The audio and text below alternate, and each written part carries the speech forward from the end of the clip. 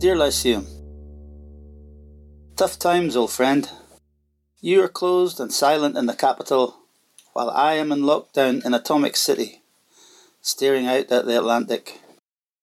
It's not meant to be like this.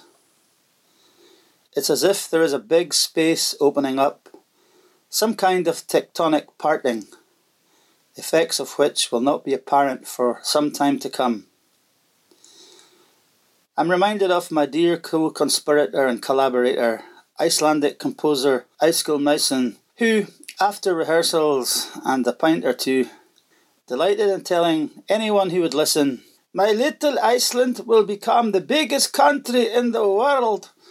Eventually, your doors will open again, old friend. Eagerly and hopefully, the people will fill your seats and hungrily devour the stage traffic that passes before their eyes. But right now, that seems more dream than desire. As I think of you, I can hear Tennessee Williams, after his noon wine, laughing along Grindlay Street and whispering these lines from The Milk Train Doesn't Stop Here Anymore. We all live in a house on fire. No fire department to call, no way out. Just the upstairs window to look out of while the fire burns the house down with us trapped, locked in it. The fire we have to deal with now is a deadly virus.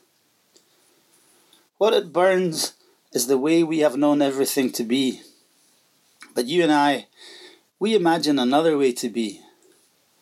We owe it to ourselves and to the future generations who will come and see plays and marvel at the beauty of life that you, the Lyceum, enable.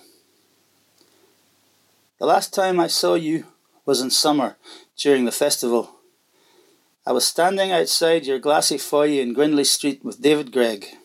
We both looked up above the steel and the polish to your rather flaky white brickwork brow and noticed a small tree growing out of a drain, a thin dirty fissure in the paint running up from it, like the map of a lost river. Leonard Cohen fans both. One of us, I can't remember which, quipped, "There's a crack in everything. That's how the light gets in. That's how the light gets in." We both then looked down at our feet, crossed the road, drank coffee, and talked about a play we planned to put on your stage. Now, as I watch the seabirds returning daily from the deep ocean, I am still thinking about that play. The first public reading of my very first stage play was in your now long demolished sister, the Little Lyceum, where the Traverse now stands. It had become, by the early 1980s, a rather unlovely red brick barn, but to me, it was a magical pleasure dome. That was where I learned about actors, the voice and movement. It was where I discovered theatre in my place in it.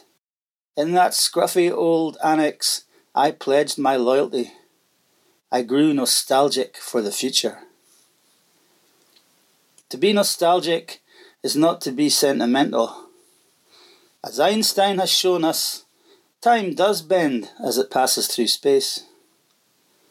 One night, after a performance on your stage, I think it was the Catalan actor Núria Sper's dynamic production of Lorca's Yerma in 1986, the late great architect and Gedesite Ian Begg gently explained to me the difference between what he did and I did. I am an architect and I enclose space. You are a playwright and you fill space. I will never forget that conversation. So as we stand in this lockdown spring, which for our trade will mean lockdown summer and no doubt lockdown winter as well, your space sits silently enclosed by architecture until who knows when I or any other playwright can fill it. On the cliffs and sandstone ledges of Dunnet Head, there are colonies of fulmars, kittiwakes, guillemots, razorbills, and that Dario foe of the seabird world, the puffin. As they breed, squawk, cock, and go about their incessant rituals of flight, feeding, bonding, and nesting, it's as good a place to consider the malleability of space. The play I have written for you has the grey sweeping water of Loch Moor in it, the granite peaks of the Scarabins and Morven which join Caithness to Sutherland, and the vast rolling peat bog of the Flow Country, stretching out from their rock-strewn glacial feet to the edges of Wester Ross and the Minch beyond. A lot of space. From this, the most northerly perch on mainland Scotland, shaman-like, I try to transport this epic landscape into your specific stage floor. I imagine the characters speaking, moving and living in it. The liminal space of mountain, bog, headland and firth, which constantly surrounds me, I internalise somehow, to externalise it sometime in the future within your walls, so that it can, by the magic of theatre, enter into the head and heart of each member of the audience.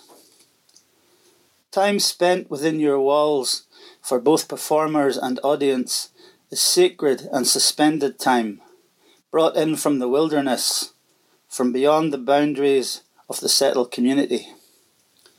Your space, like my perch, is also a liminal space, where everything can be challenged and changed, where we can succeed or fail, and re-enter the world with a new sense of the value of freedom, and with a fresh energy to create new ways to live our life. When we meet up again, we will have to make theatre in a different way. Throughout history, theatre has responded to crisis of many sorts.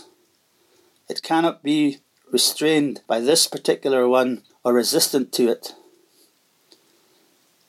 There are processes of decay, and they are necessary, but there are also processes of metamorphosis and adaptation, which we will have to embrace. We are compelled to change, to move forward, yet we are unclear, ambivalent about it, troubled by it. You, old friend, embody the poetry of stone and space. I have inherited and exercise the poetry of people in a landscape. We two are one. To live, we must adapt and change. Love, George.